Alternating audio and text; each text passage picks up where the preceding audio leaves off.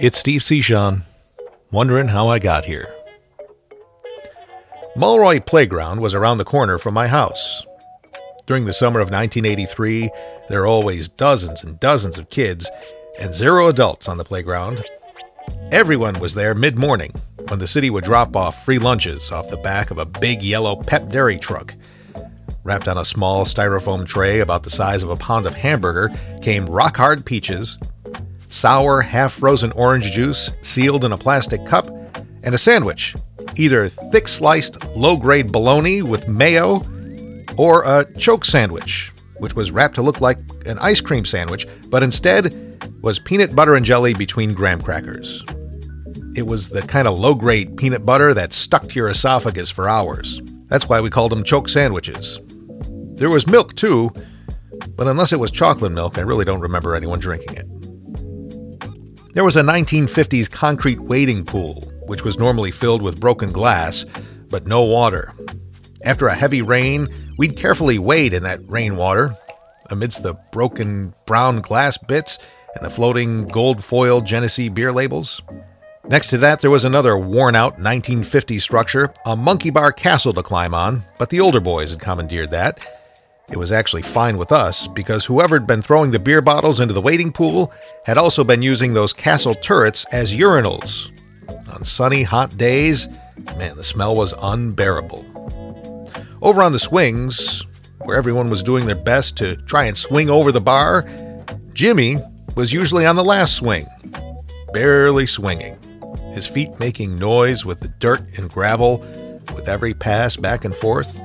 Poor Jimmy was obese in a way that most of us had never seen in another kid.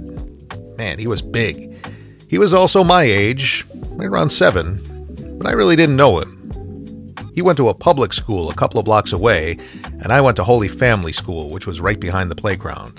I'm not even entirely sure that this kid's name was Jimmy, but I'm telling you, it's hard to forget this kid. As the early summer morning turned up the swampy heat and the smell of piss coming from those castle turrets, 7-year-old Jimmy laconically sat swinging all day long, chain-smoking. Even among the group of vagabond, hobo, street urchin children we all felt something terribly wrong about Jimmy puffing away, nonstop, inhaling even. It wasn't the fear that he'd get in trouble or we'd get in trouble. The whole thing just didn't seem right. And sometimes, often even, the older kids would say something to him. Like a 12 or 13-year-old would take a drag off a Marlboro and ask Jimmy, "Hey, ain't you too young to smoke?" And with the same amount of detached interest he showed in swinging, he'd answer, "Nah, I've been smoking since I was 6.